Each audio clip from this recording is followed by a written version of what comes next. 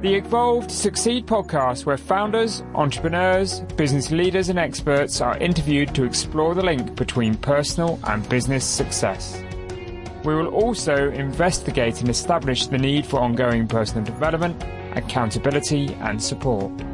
The objective is to inspire you, the audience, to be better in life and in business.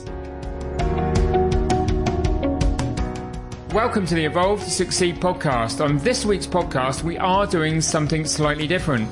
Instead of the normal one guest, we're going to hear from 5 business owners, business leaders, about what they think the future of the workplace may look like for them, and also how they've previously adopted flexible working and how they might see flexible working for their businesses going forwards. I really hope this gives us all an insight into what we may be able to do and how we may be able to adapt our own businesses. Clearly, the way of working will probably change for us all going forward in some way, shape or form. But I don't think we should just let that happen and morph and just let it wave over us.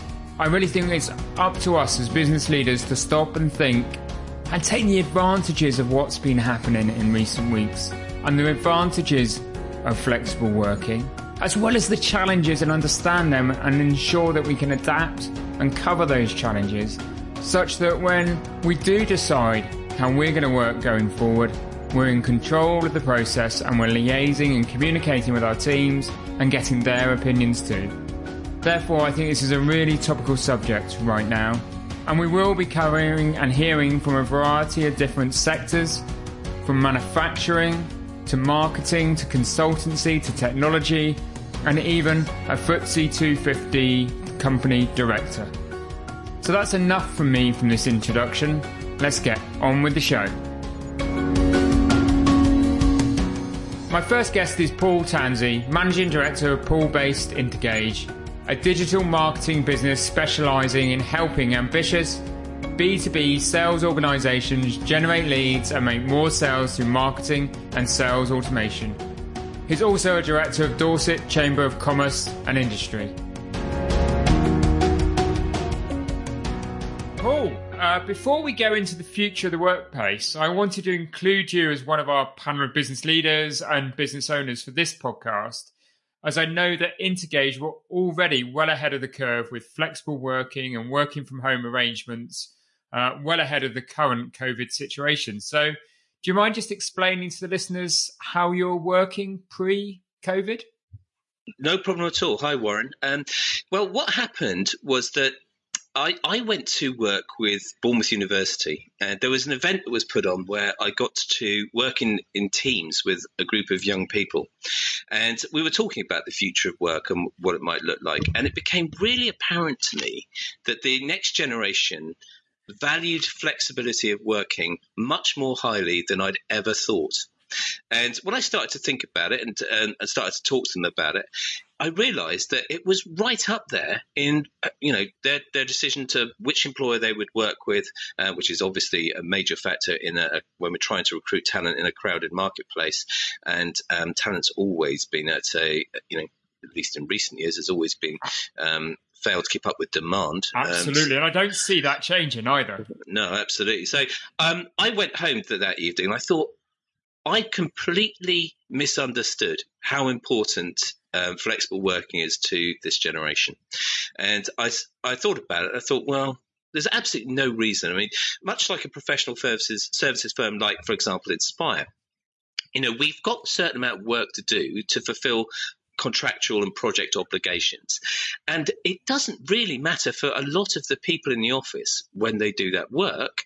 So why wouldn't we be more flexible with that? Well, I think the only thing that potentially is a reservation, if we're really honest as employers, is probably trust. But in businesses like ours, if we trust what people are putting on their timesheet and we trust them to manage themselves and we trust them to be honest, then it's a short step to say, well, actually, we trust you to work in small teams to organise your days. And we said, well, what would really be involved? If everyone was on 37.5-hour sort of week contracts, we said, well, if we just reduce those contracts down to 36, and we said to people, look, organise it amongst yourselves. Just make sure that you're always in on Tuesdays and Thursdays, so that if we have to have meetings that involve people across teams, that we always know that we can schedule those for Tuesdays and Thursdays. But over and above that, if you want to organise your working day to be 4 9-hour days or whatever suits you, then fill your boots, because we trust you and you're adults, and provided you fill out your timesheets and we still have sacred timesheets, then it doesn't really matter as long as you get the work done and you meet your deadlines. So if you can organise your working life to suit you better, then go ahead. And wow, what this generation they looked at that and went, that's fantastic. I mean, they couldn't believe it.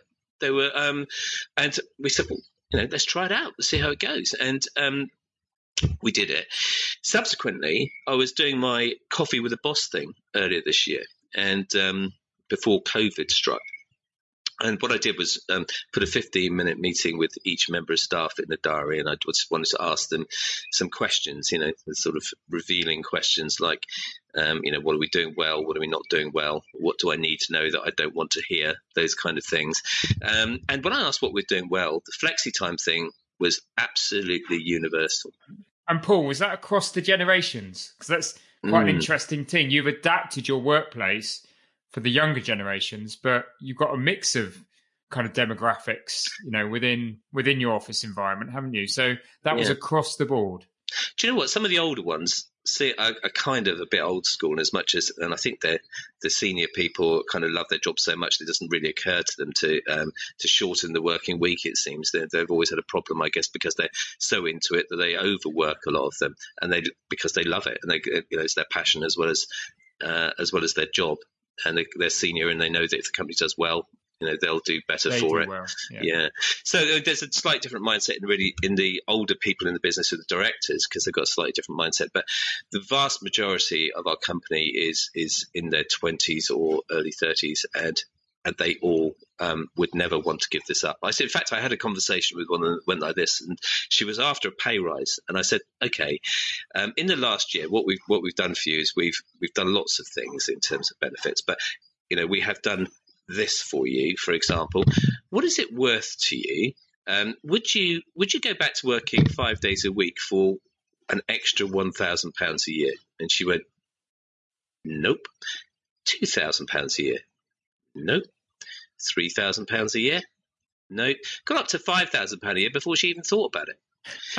So it was really revealing that there is a real value to this, because when you can organise your days so that you can have 4-day weekends, if that's what you want to do, then it does provide a quality of life, particularly, living where we do. We're so blessed to live here that we've got so much recreational opportunity right on our doorstep, that it makes a massive, massive difference, and that to their well-being and to their relationships very often.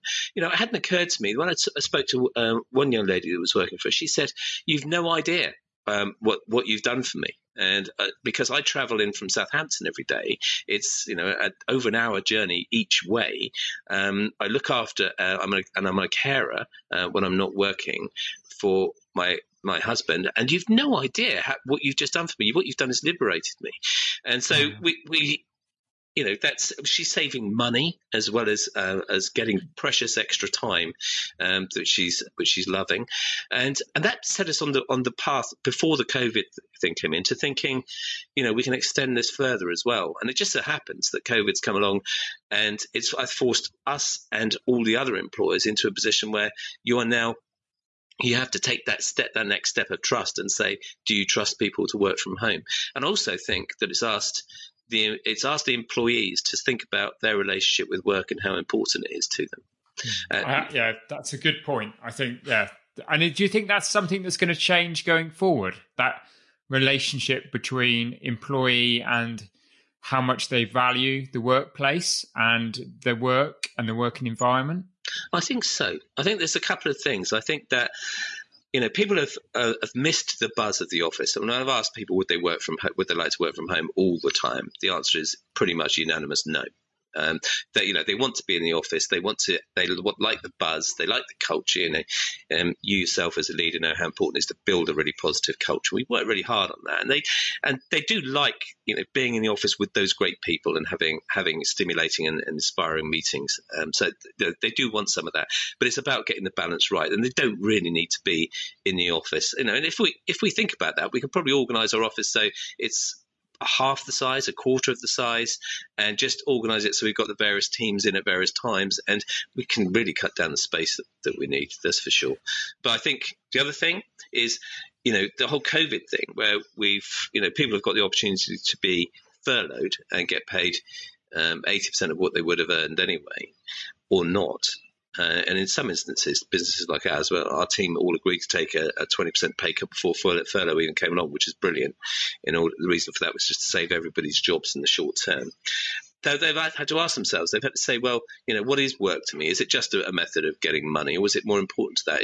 Is it more important? Is it actually part of my identity? Does it give me purpose? Does it give my day and my week structure?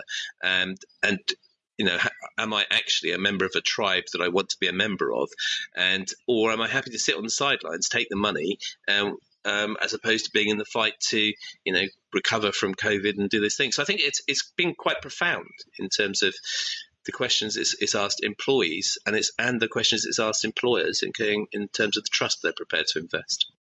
And I think you're right, Paul. It's definitely twofold, isn't it? That there is going to be a change on perspective from the employee's perspective as well as the employer's perspective. Yeah. I mean, can you ever see a time in the future when all staff will work from home permanently and perhaps only come together physically for certain important meetings and events?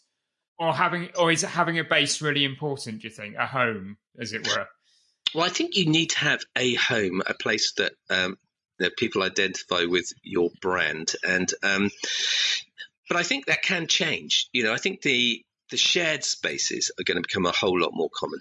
And if, for example, I chair meetings with Silicon South, which is for agency leaders, we're having conversations in that group, and a common thread of the conversations is what does our relationship with our office look like?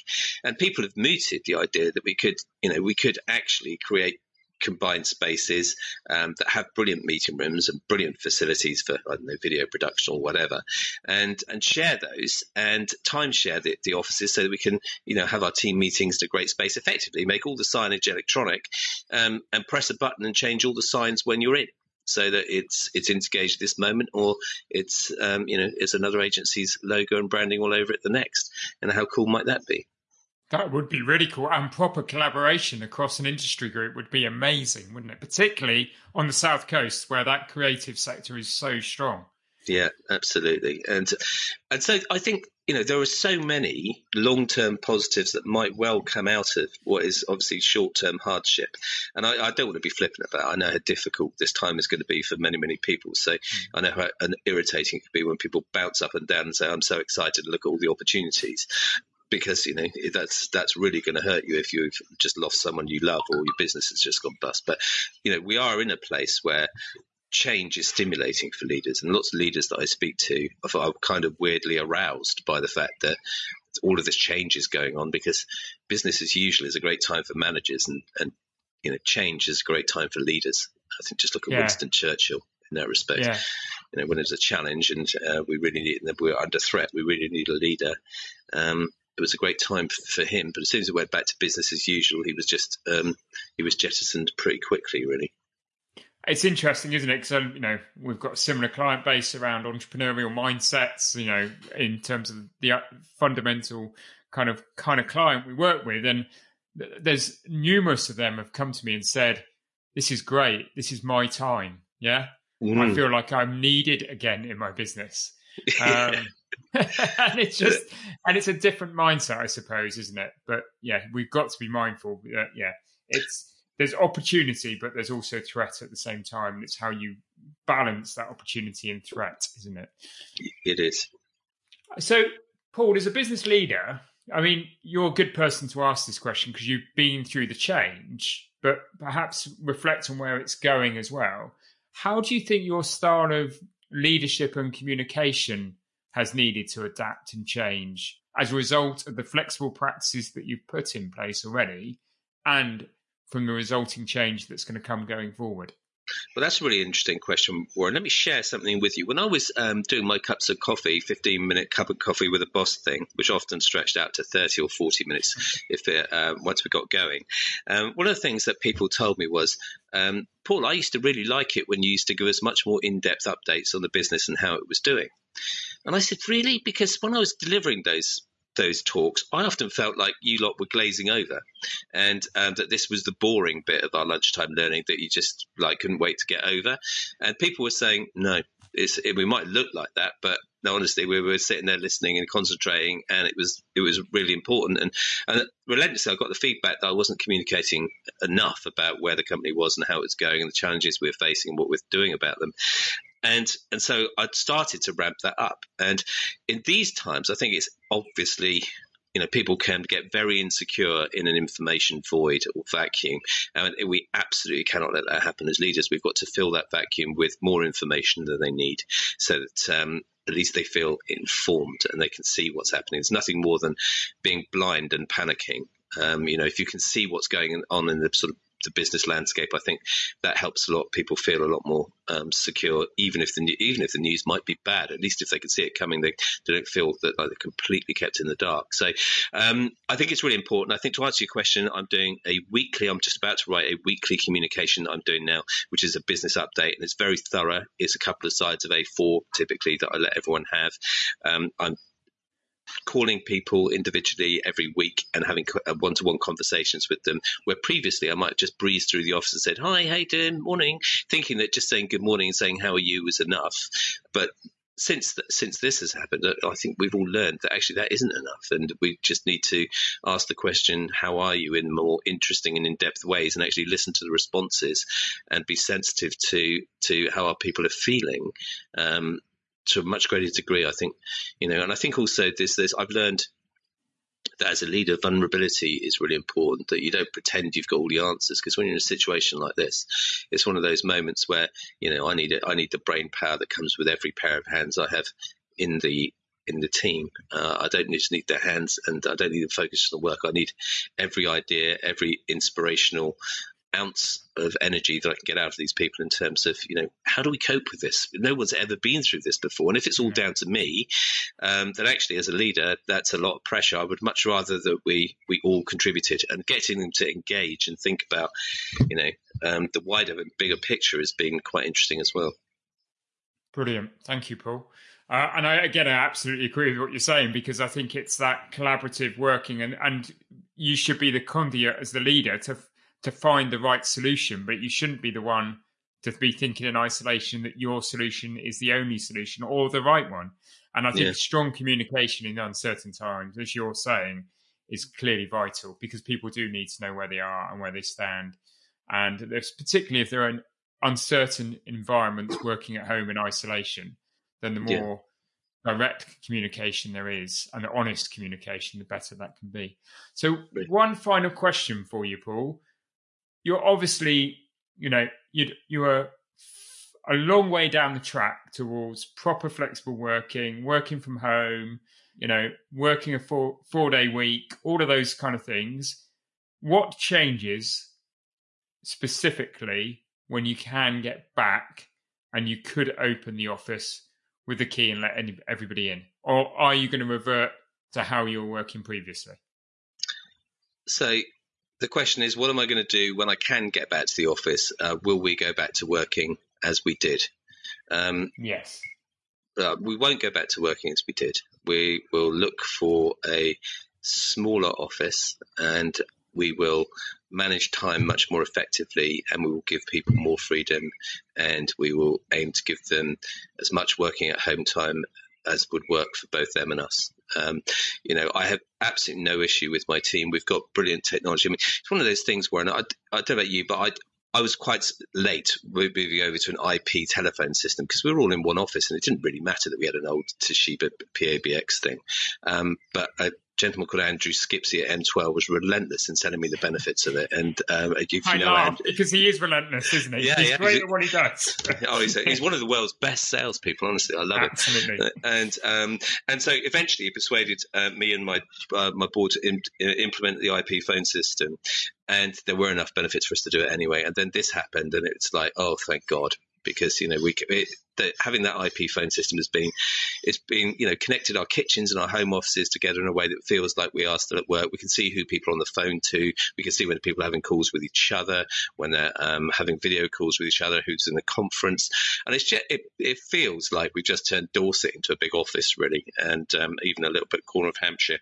We've got people. So, yeah, we've no need at all to go back to the everybody in the office 9 to 5 thing for even 4 days a week.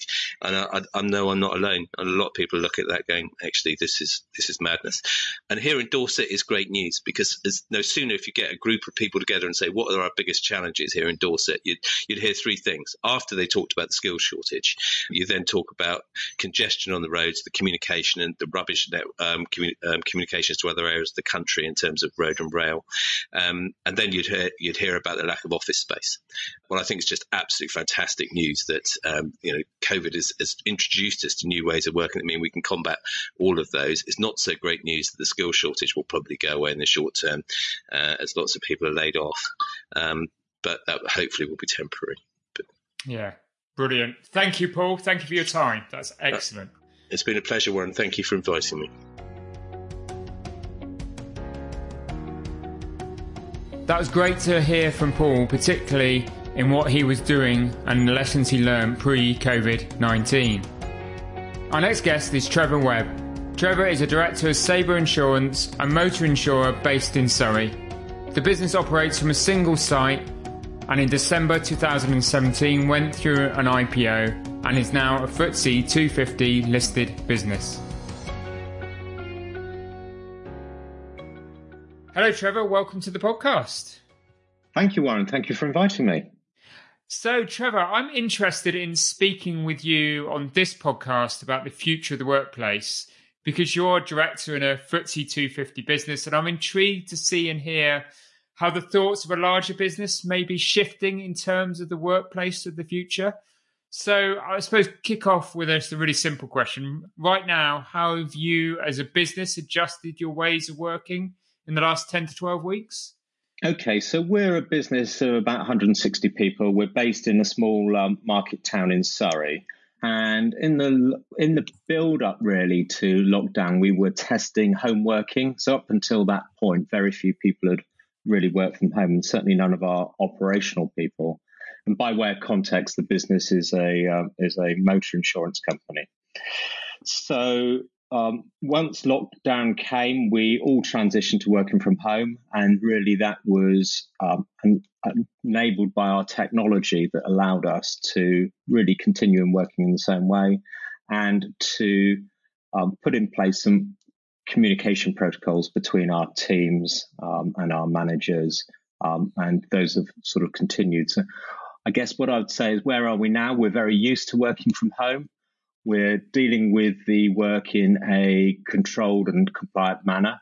We're regulated by both the PRA and the FCA, so we need to ensure that we're compliant with everything that they would expect, as well as the ICO from a GDPR perspective.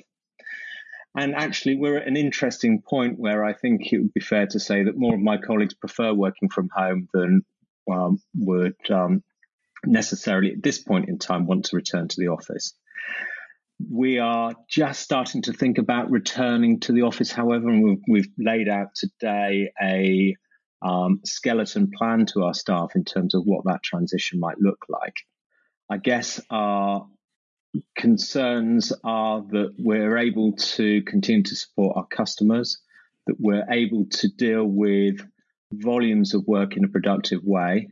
We're in an area that deals with car insurance claims. So there's been less work during lockdown as there's been less traffic around. But as lockdown eases, certainly that volume's increasing, and we need to make sure that we can continue to deal with it. It's really interesting what you say there, Trevor, about that perspective of some people probably really enjoying working from home and getting a lot from it, feeling more productive. And probably that is the majority on the whole compared to others that may be feeling isolated. Do you think you've had those two extremes? Yeah, exactly right, Warren. So we've got people that are very happy. In the last survey, I had one say, "My commute's now free, and I can stay in bed longer." So we've got everything from there to actually, I'm living on my own, I'm working on my own, I'm not seeing people. I'd really like to get back into the office.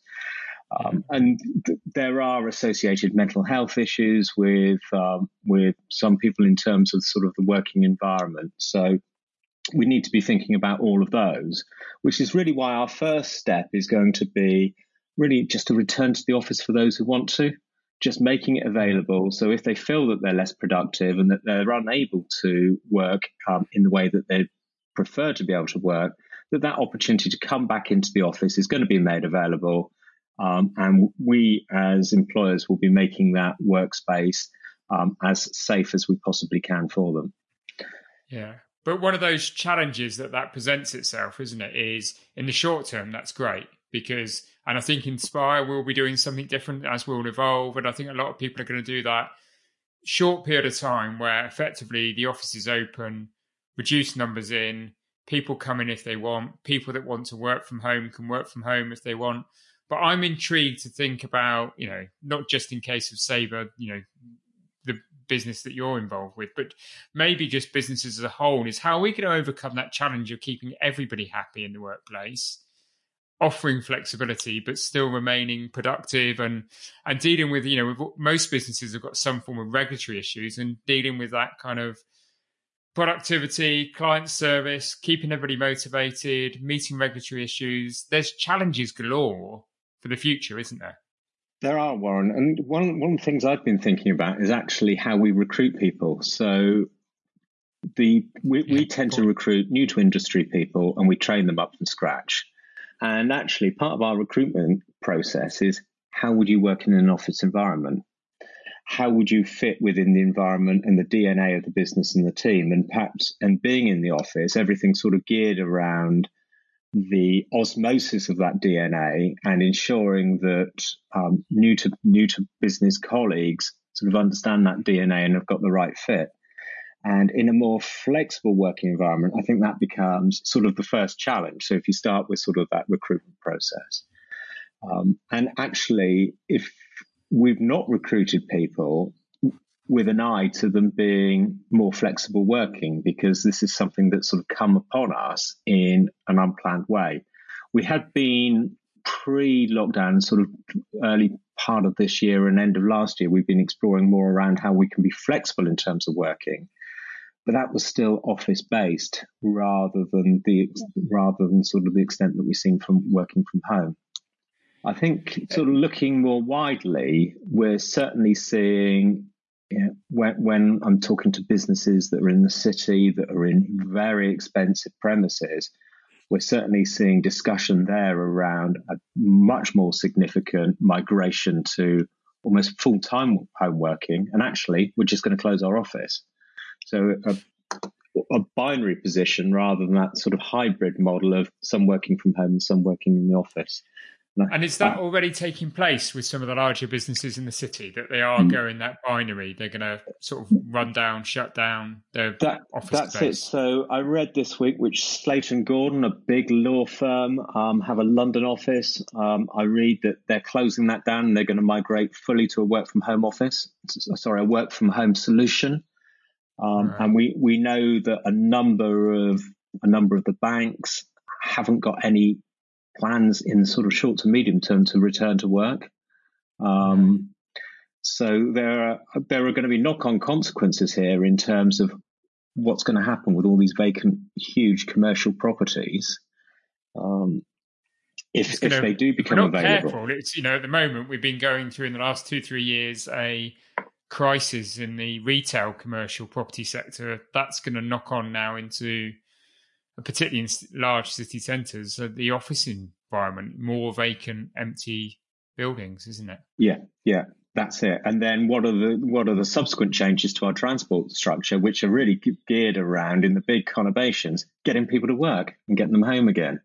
So there are some big ticket issues here that frankly, I've just not started to think about. I've been thinking more sort of about our business and if we do have a hybrid model, how that might actually work. Yeah. And I think one of those things, and it was interesting for you to mention it a few minutes ago, is how do you immerse people in the culture? Because I think, a lot of businesses, particularly those that are perhaps entrepreneurial or grown from, a sort of owner managed scenario. And I know Sabre came from that background, and they build some bigger businesses. And the challenge in those businesses is always how to keep the culture, how to keep the DNA, how to keep the essence, spirit, and beliefs going through the growth.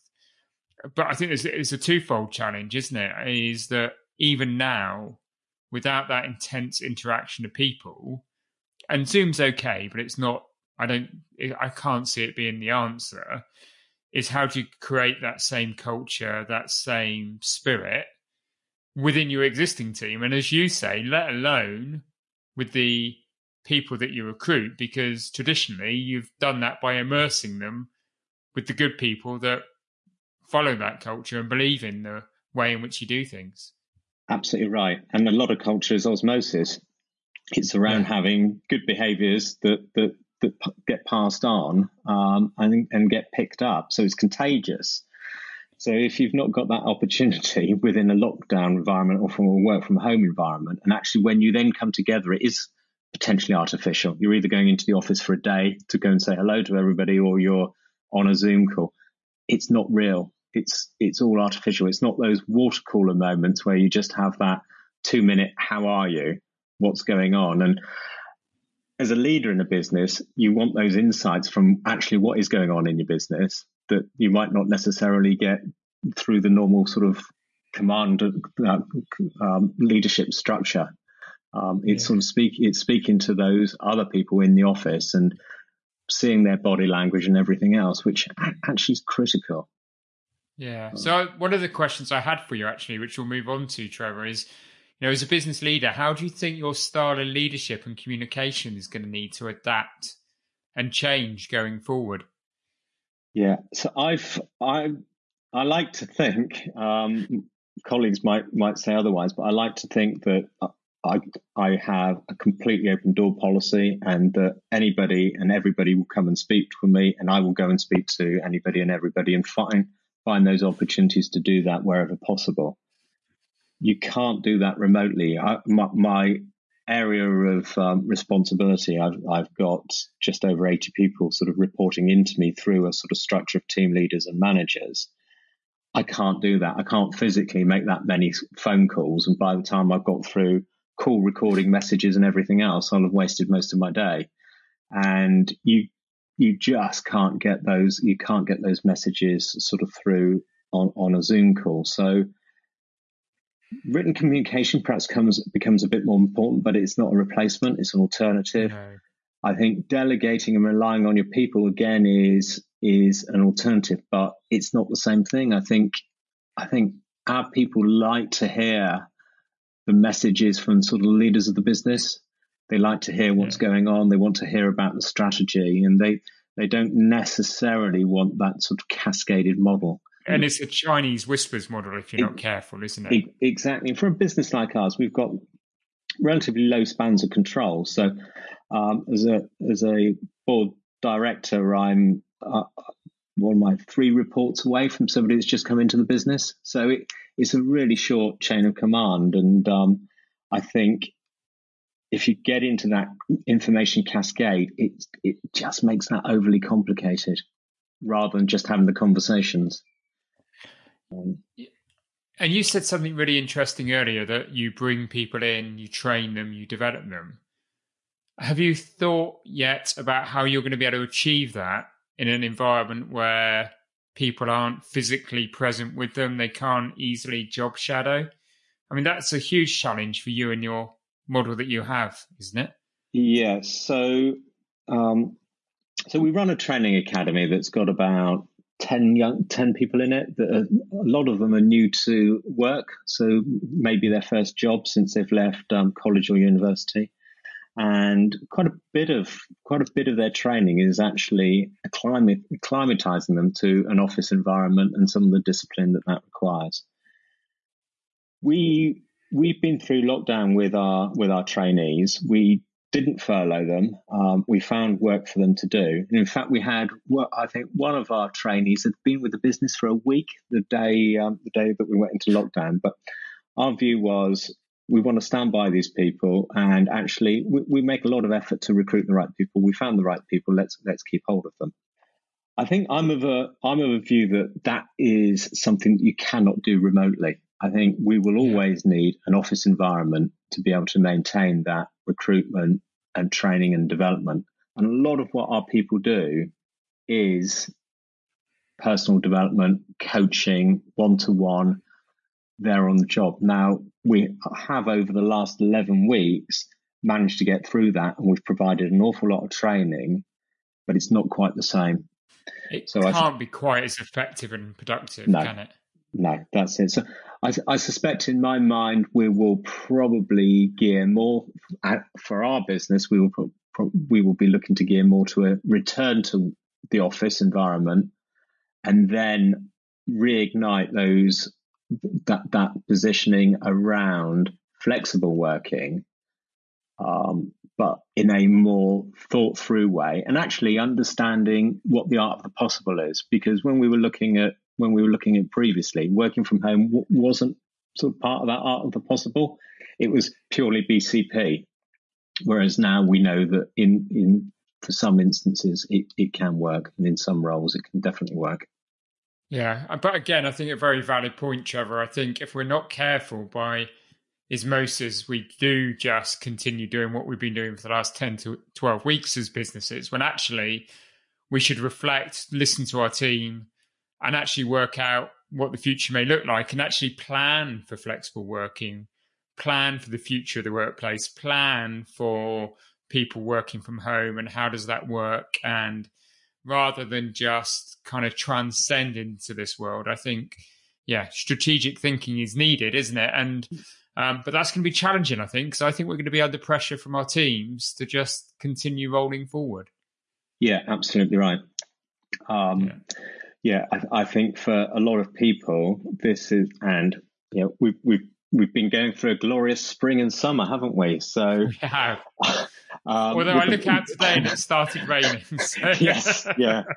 But the weather outside is glorious. We're not doing our commute. As you know, Warren, I work away from home. So for me personally, this has been absolutely amazing. So it's the first time in, about 16 years that I've spent time actually, in fact, the young girls weren't even born when I started working away from home. So, so for me personally, there's lots of it that have been absolutely great, but so much of it that I miss. There's an expression that I use with my team, which is, do you know what? Today I would have paid to go to work. I've not had a single one of those moments since I've been working from home.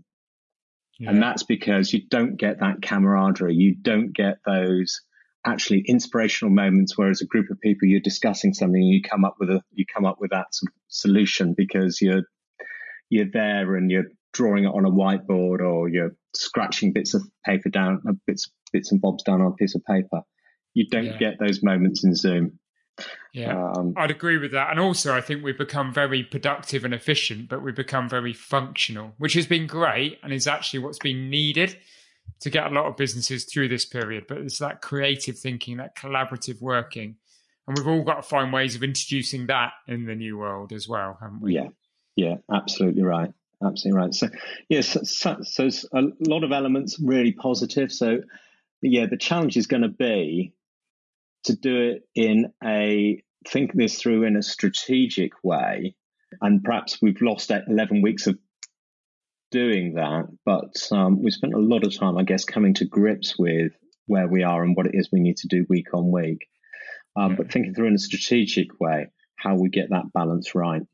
Brilliant. Thank you, Trevor. Thank you for your input on the podcast. Really appreciate it.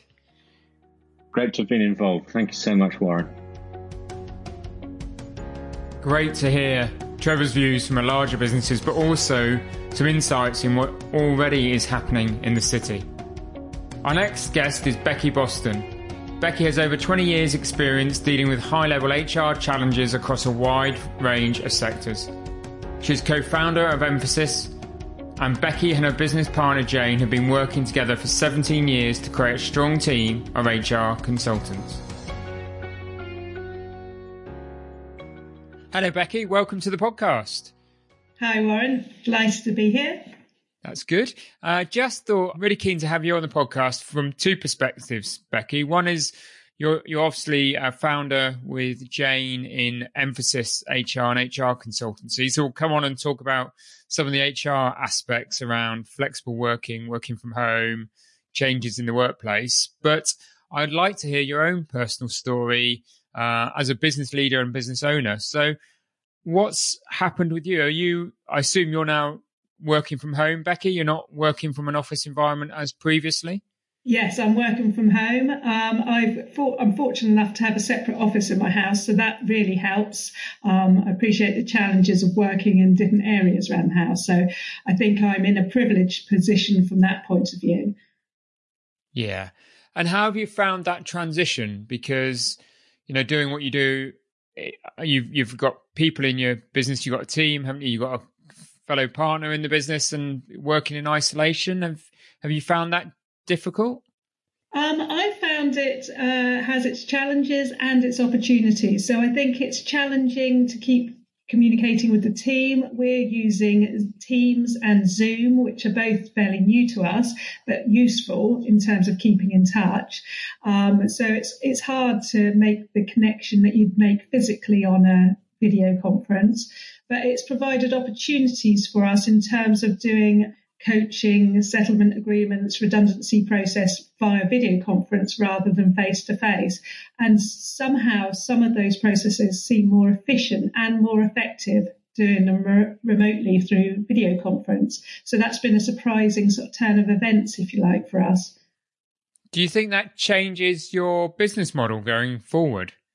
It depends on how people take this technology going forward. So if people are quite happy to accept that it's been done by video conference, it's fine, it worked, then yes, it could change our business model in that we could work across, the UK, even globally in terms of doing our HR activities. So I really hope that we are able to do that in the future. Yeah, it did. I think it is. It's giving a lot of businesses that opportunity to think wider than their sort of very close locality, isn't it? It just gives that geographical reach. Yeah. I'm also intrigued to hear, obviously you had an office before that's sort of mothballed as many of our offices are. Do you see a time soon when you bring the team back into the office environment, or can you see a sort of future where you are more flexible and there is more working from home and less attendance in the office?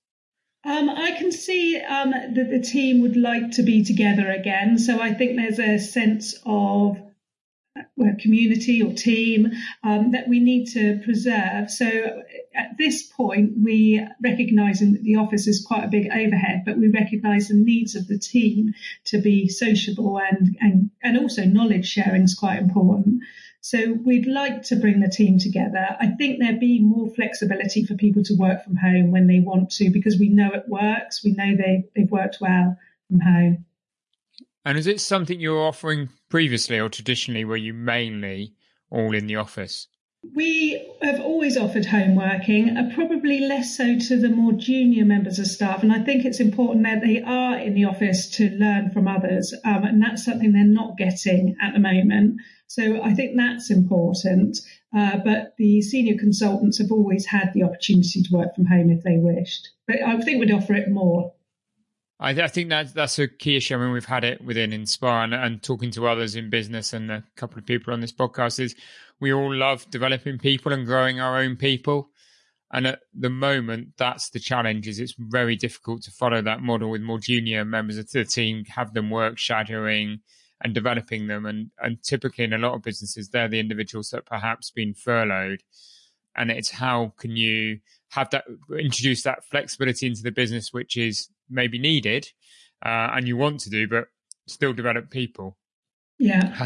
Has its challenges, doesn't it? And what about kind of productivity? Have you seen similar levels of productivity in the team or increase productivity? How do you think? I think productivity's increased when people have been working because there's no commute and people seem to be just sort of glued to their screens. And I think there's a very real desire amongst the people who are still working to make this work, and therefore quite a commitment from them.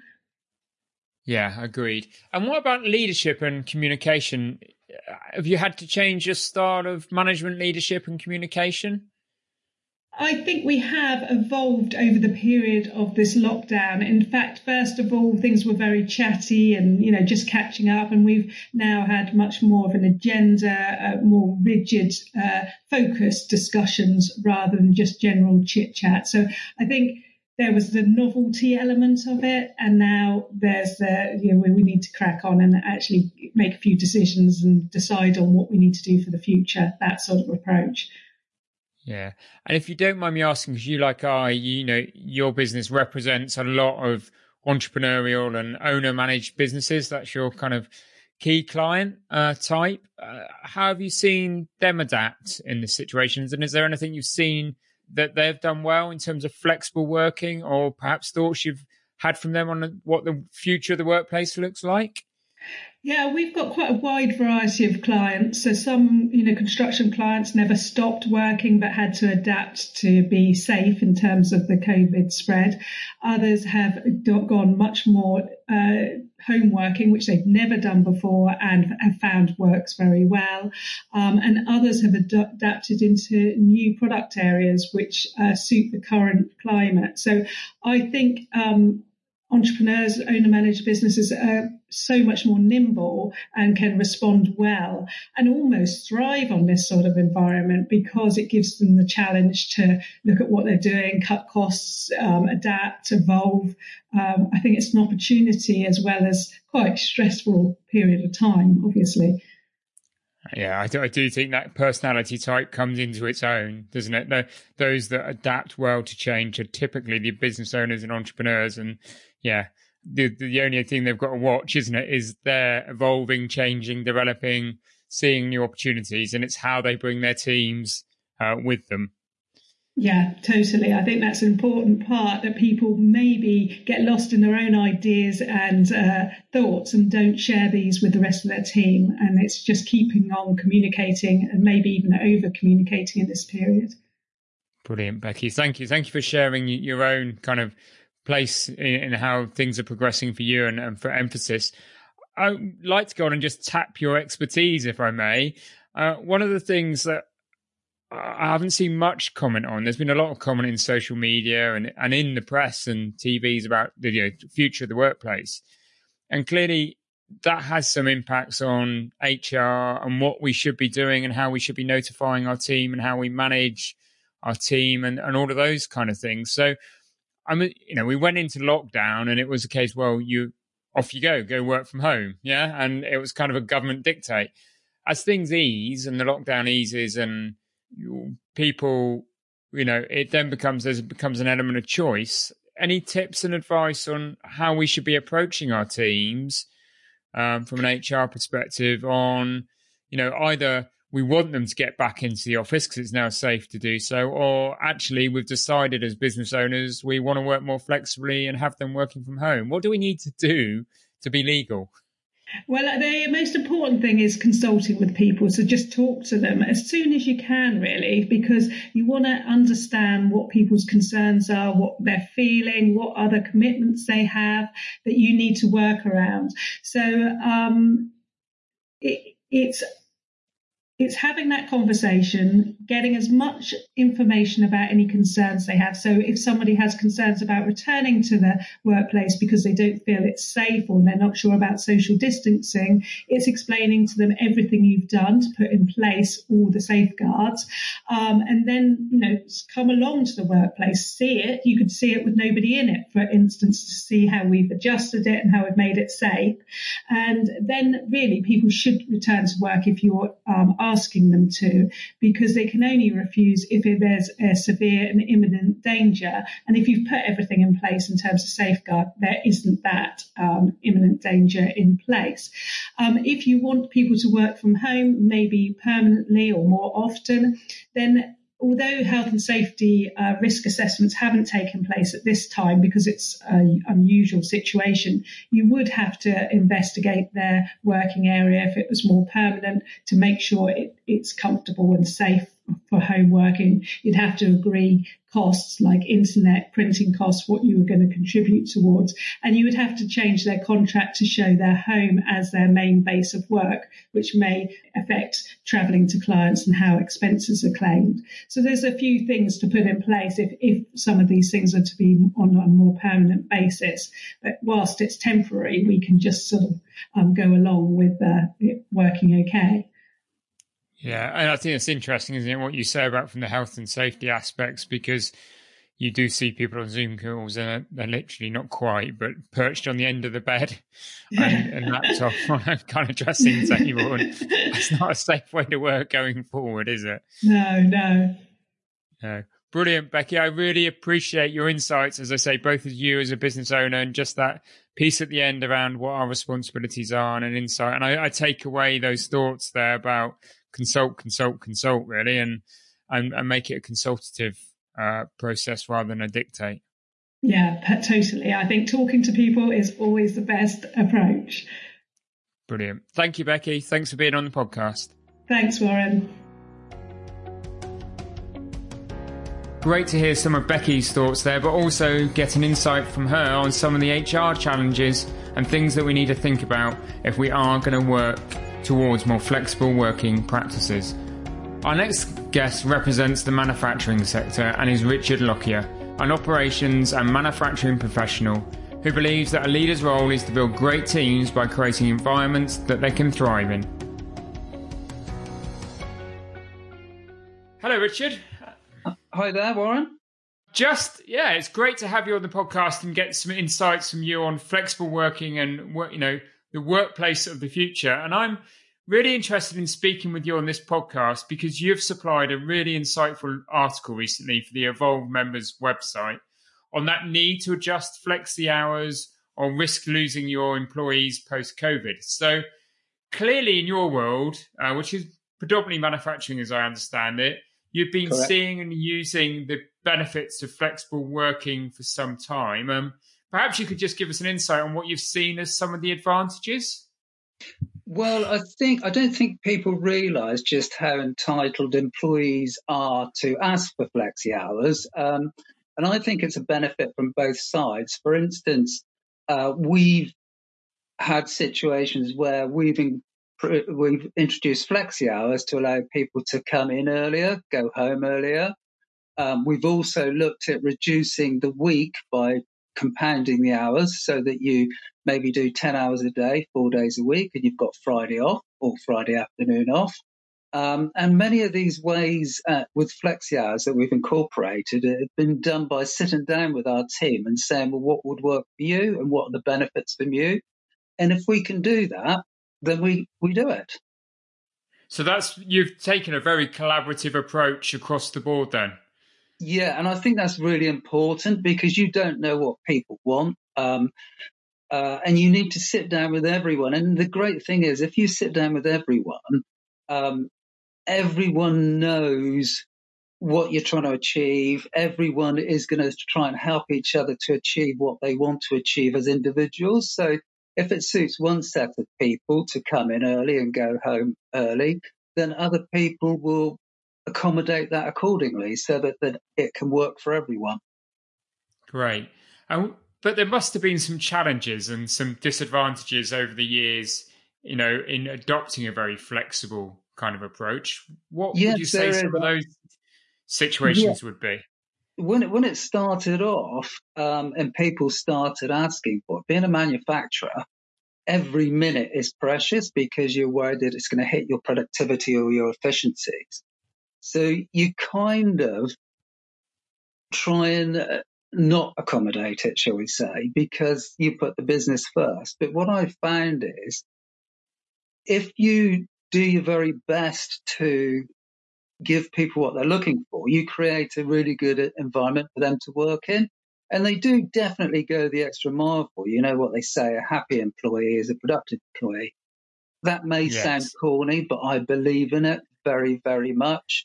And I've had teams of guys that, because we've been flexible with what they want to do, when the company's struggling and we've said, look, we can't get this job out on time, every one of them will work overtime to a man, the whole team, not just the few favourites that normally do it. Everyone gets behind it simply because you've looked at it, you've overcome the initial objections from the business and managed to put a plan together.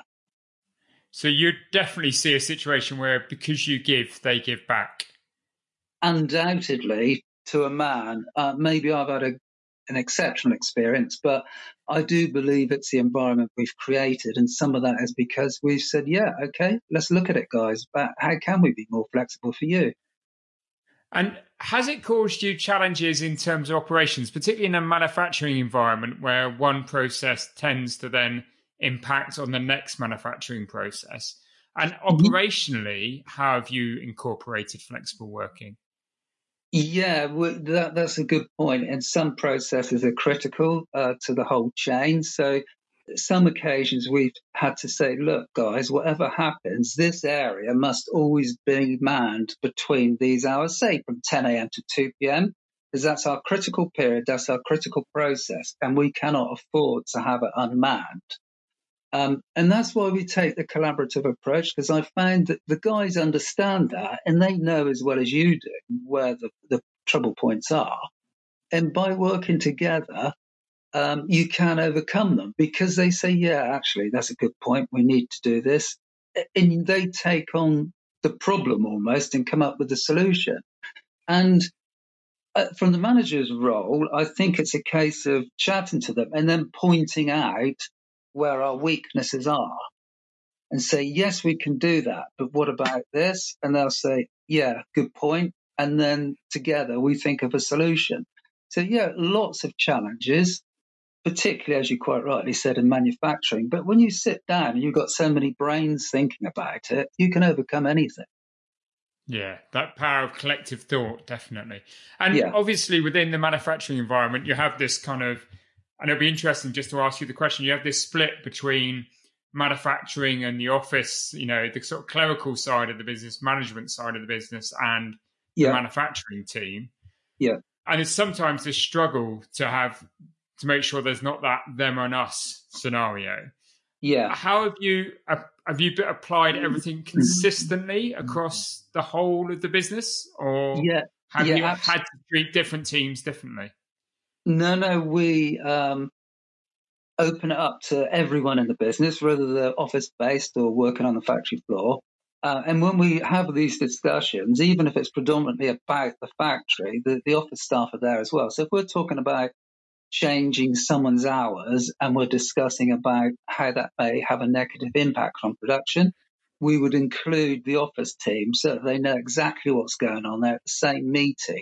Because there's nothing worse than making changes on the factory floor and then going and telling the office staff what you've just done. That doesn't go down very well. But when you include everyone knows from the same point of contact. Okay, brilliant.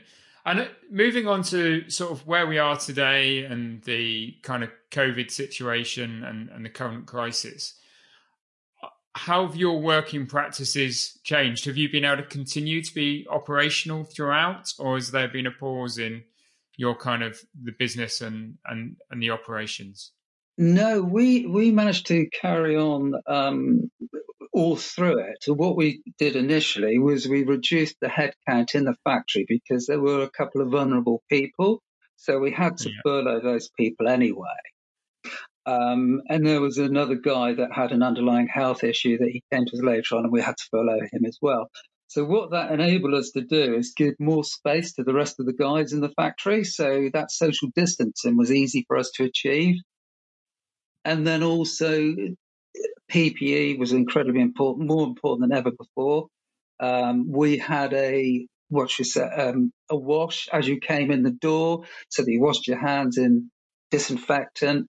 And we had these hygiene posts dotted around the workshop, in the factory, canteen, everywhere. And I found that once you tell the people the plan and you talk about it, they quickly pick it up.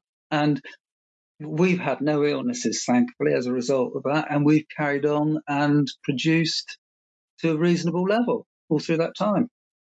That's great. And have you had the clerical and office team, management team also coming in, or have they worked from home? They've all worked from home. Designers, people like that, and that's gone really, really well. Some of them enjoy it and want to carry on, and there's no reason why they can't. Some of them, because they're more sociable, they see coming into work as a bit of a social activity, so they want to come back eventually, but that's no problem either. And some of them want to stagger their hours more, again, which is no problem. So I think the lockdown has made a lot of people think about their work-life balance, and they want more life these days. Yeah, I'd agree with that. And actually, clearly, you've touched on it there, that all businesses, don't they? We all have different personality types within them. Yeah. And there's those that love the quiet and the solitude, perhaps the more technical roles.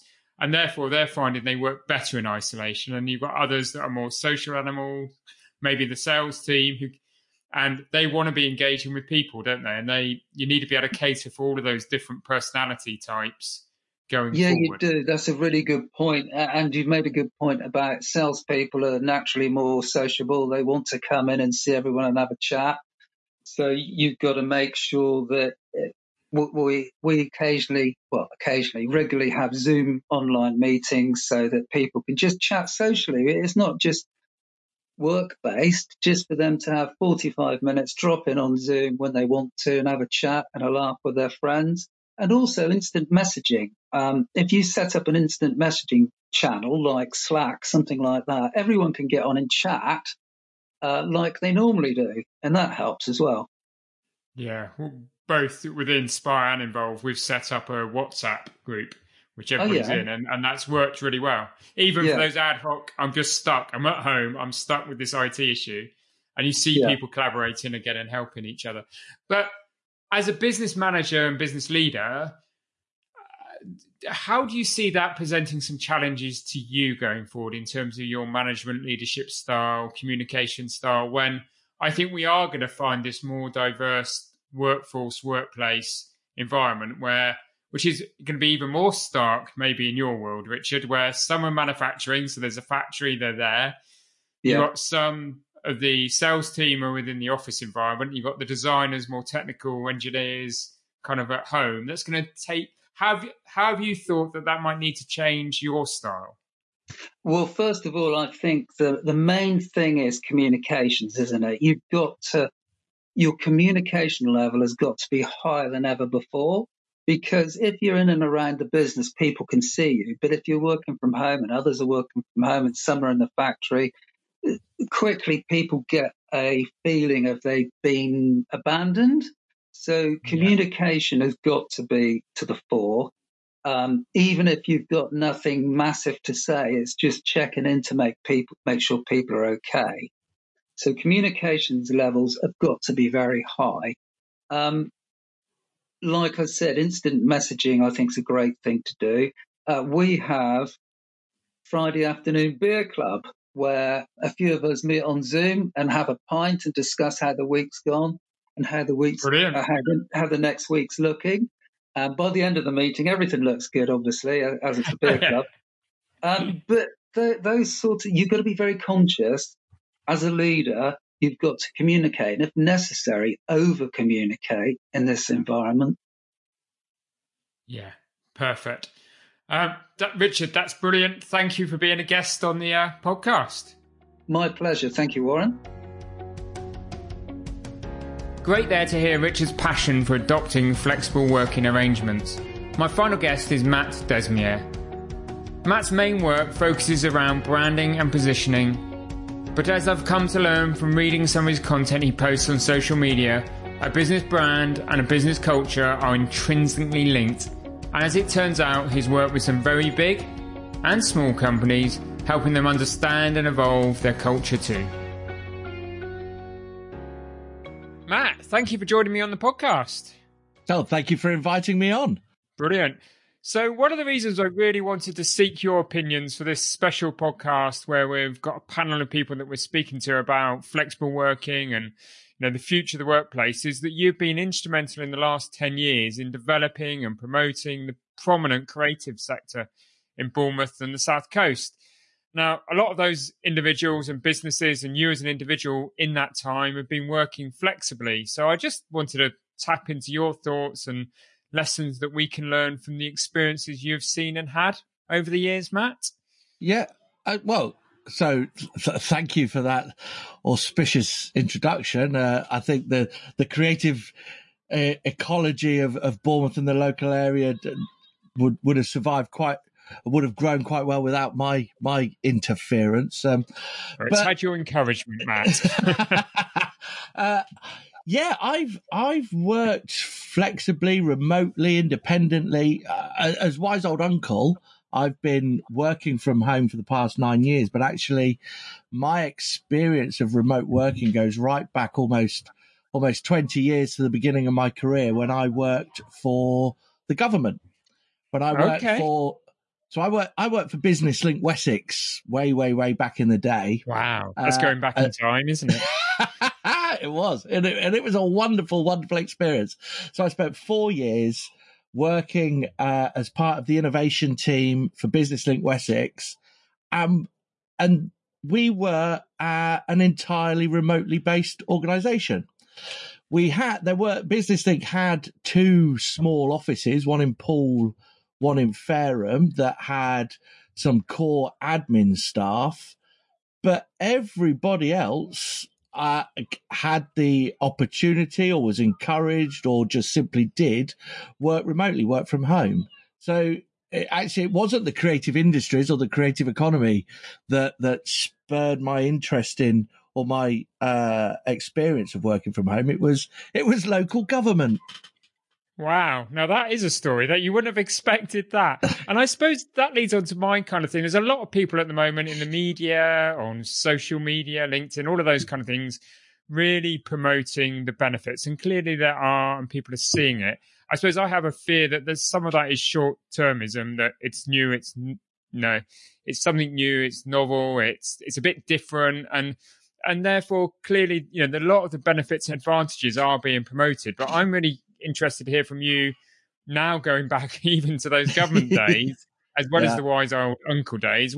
What have you seen as some of the disadvantages, and what are some of the concerns that you would have of us moving en masse nearly as a nation to sort of a work from home flexible environment?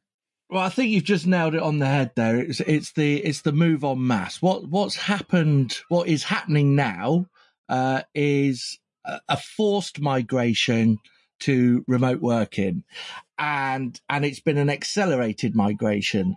So a lot of people are rapidly adopting new technological processes. We're all Zooming as much as we physically can, probably too much, and now we're all suffering from Zoom fatigue, which is akin to depression.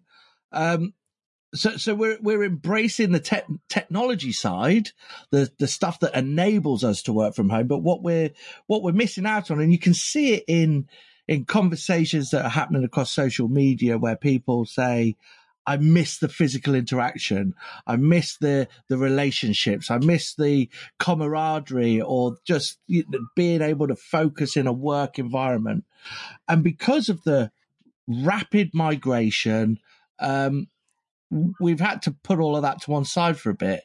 So the detrimental things that are happening are the eking away of any culture your organization might have, the eking away of any social relationships that might have been built, the slow disintegration of trust, and that ability to empathize with your colleagues. And that's the problem that we're going to be facing. So the benefits are myriad. Okay, it's less time commuting, more time with our family. From a business leader's perspective, the office overheads become lower. It's sometimes easier to manage collaborations. You can employ staff anywhere in the world. Your staff can be based anywhere in the world. So those advantages are amazing. Yeah, they're immense, aren't they? Yeah, and we should grab those. The things that I guess we're going to miss are, how do we onboard new staff? How do we engender a culture of collaboration? How do we even build our own individual culture within this organization? How do we develop trust between teams? How do we delegate work? I mean, we've had this structure of an organization for 100, 200 years, and it's very hierarchical, and you advance through your career, you get good at one thing, so you become made a manager, and now you're doing something entirely different. Do we train those managers correctly, or do they learn on the job?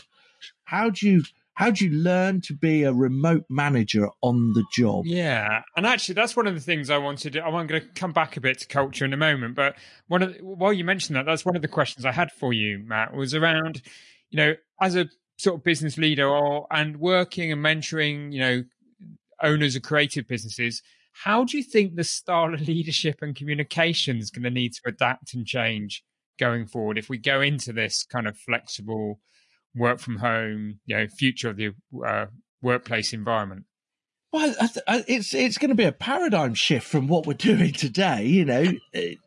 Whether anyone admit to it or not, there is a degree of presenteeism, isn't there? There is someone sat there. I am safely assuming they're doing the job. If I can't see them, I will safely assume they're not doing the job. And so there needs to be empowerment and trust, and that's where the leadership's got to change. I think we're going to need to train more middle managers. I think there's going to need to be better leadership training. Okay. It's one of those things that just gets overlooked. Do you think there might be an outcome where we end up with organisations with more structure in them ultimately? Well, I don't know if it's more structure. I think it will be more clearly defined parameters of engagement. So it will be, you guys over there, you are a self-actualizing team, so I'm your manager. You need to clearly tell me your objectives. You've got to, I don't care how you do it. I don't care when you do it. I want to know when it's going to get done by. And I'm going to trust that you're going to deliver that. And then how do I make you accountable? How do you make yourselves accountable? And it's that accountability thing. From right now, we do it in a very top down way. It's, you are accountable to me. Now it's, you're accountable to yourselves. And if it doesn't get done, it's going to impact on those guys over there. And how do you do that in a much more human way? Yeah, I mean, that is the exciting bit about this is, although, God, am I missing seeing people physically? There is a thought process that now comes out of all of this about, it's something I've been passionate about in all the years of Inspire and Evolve, is treating people as humans and treating your team members as humans. And I'm not sure a lot, particularly the big corporates, have ever done that. No. But I think that human approach and what humans and what individuals need as an individual comes to the fore, doesn't it? And therefore, that to me is nearly the crux of being flexible, is listening to what's important to the team member and adapting accordingly. So, and I've been very fortunate that for the past 3 years prior to the lockdown and the pandemic, I was working as a consultant with a culture change company in London, and we were working with some of the world's biggest media agencies and publishers. And the programs that we helped develop for them were around culture. And it was about accountability, and it was about developing methods to build trust and empowerment within your team, to help delegate tasks better by creating these amorphous structures. And the one thing that we found was it's ground up. And what you have to do is you have to put in place as a manager, I'm going to give you guys the opportunity to do this. I'm going to give you guys the opportunity to fail. I'm going to give you guys the opportunity to do this thing the way you want it done. And I probably, as your manager, will not like what you're doing because it will feel alien to me because I'm not in control. So it's how do I give control to you guys and how do you guys convince me that you've got control? And it's how do you carefully balance that issue? How do you keep the weights on each side going so that, you know, the manager doesn't feel like he's going to end up with egg on his face. The team don't feel like they're taking on too much responsibility, that there is clear accountability in there somewhere. And actually we all know we're heading in the same direction. One of the things, that we did with one company, that are a Canadian company or a French company, but they have 2 UK offices, was we got the staff to write a manifesto. They wrote a manifesto and they worked out what their values were. They weren't told what they were. We spent, 2 months working this out with them. And by the end of it, they were so excited and wanted to deliver on this thing that they'd put time and effort into that the manager was like, I barely have to speak about this anymore. That's all they want. That's all they want to do. And now that team, lockdown happened and they are completely dispersed. But the way they talk to each other, the way they speak, the way they engage, the direct messaging and the WhatsApp and the Zoom calls and all of these things just become tools that enable the thing that they were doing to do it better. Yeah. And that's that bottom up kind of approach. So, but it has to come from it's that weird thing where the top has to say, this is my idea. We're going to do this. And now I'm going to walk away. Yeah. You got to lead from the top, but drive it from the team up. Yeah. Okay. Because I think the solution is probably something, there's a solution here that isn't, an all for one or opting in or opting out of this kind of approach. And I've heard you previously speak about embracing twats, Matt. So probably should explain that to our listeners. So can you give our listeners an insight into twats, please? It is an acronym. It stands for Tuesdays, Wednesdays, and Thursdays, and it's this idea that, you know what, I've discovered through lockdown that if I have time and space away from everything, I can plow on through the more process-driven tasks. So I can do some admin. I can crack through a load of emails, and if I do those on a Monday and a Friday, it means that I can extend my weekends longer a little bit. I can use that time better for my own health and well-being, for my mental well-being.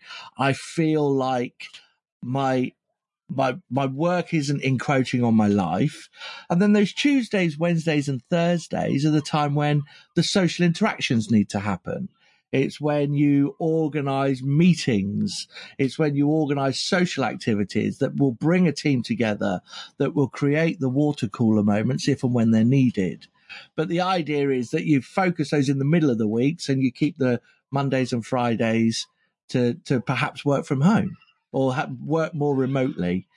The idea is that actually, if you do that, you probably don't need as big an office. You probably don't need bigger overheads, and it starts creating a framework that people can embrace. It's very akin to the 4-day week type thing that I know Paul over at Intergage. Isn't it? And I can get the logic, and I can see how that can benefit because you've still got some structure, as you say. You still get those water cooler moments. You still get that ability to bond as a team and build the culture and support each other, but you also have that time and see some of the benefits of actually, that high productivity, that high effectiveness of just getting your head down and focusing on getting some tasks done. Well, I like the hybrid approach, Matt. Well, it stops people, how many of us have found that Monday morning has encroached into Sunday night? That Sunday night we sit down there and we start preparing for Monday's day, when actually Sunday night should still be about relaxing and easing out of the weekend. So maybe Monday morning should be your Sunday night, and maybe that is at home. Those emails you want to prepare, do them on a Monday morning and do them from home in your pajamas. It is brilliant. That's what you're sort of aiming for, because we waste so much time in an office, that we waste so many hours in pointless meetings that the Tuesday, Wednesday and Thursday model's only really going to work if we address meeting culture, if we address presenteeism culture, if we address emails and communications, and we build a culture that helps and enables people to do work quickly. But it's a starting point, and we've got to start somewhere. Brilliant, Matt. Thank you for your thoughts on this episode of the Evolve to Succeed podcast. It's been really appreciated. Thank you. No, thank you for inviting me along. I love talking.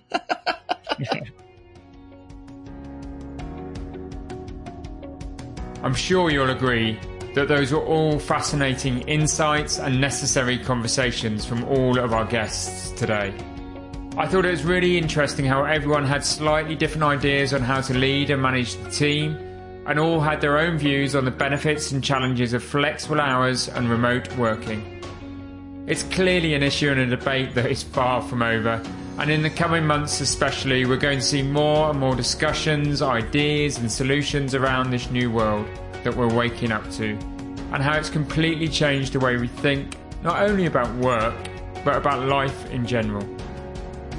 All I would do and say and add as a final comment on the matter is please don't just float and transcend into this new world and this new way of working and working from home and the future of the workplace.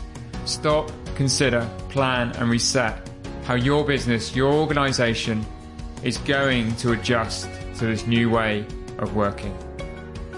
If you haven't yet done so, then please do visit evolvemembers.com, where you'll find some great content as well as information on our peer groups, one-to-one coaching and future events. We've got some great webinars lined up in the coming weeks and months, and all of that information can be found on our website or on our usual social media pages. I really do hope you've enjoyed this podcast, and if you haven't yet already, then please subscribe to the podcast. Perhaps catch up on the episodes you might have missed. There's some truly valuable insights there on a range of topics and some great entrepreneurial stories. And I'm sure you'll find some that inspire and get those ideas flowing. Thank you for listening, and from all the Evolve team, we wish you a great week ahead and hope to hear and see from you again soon. Take care.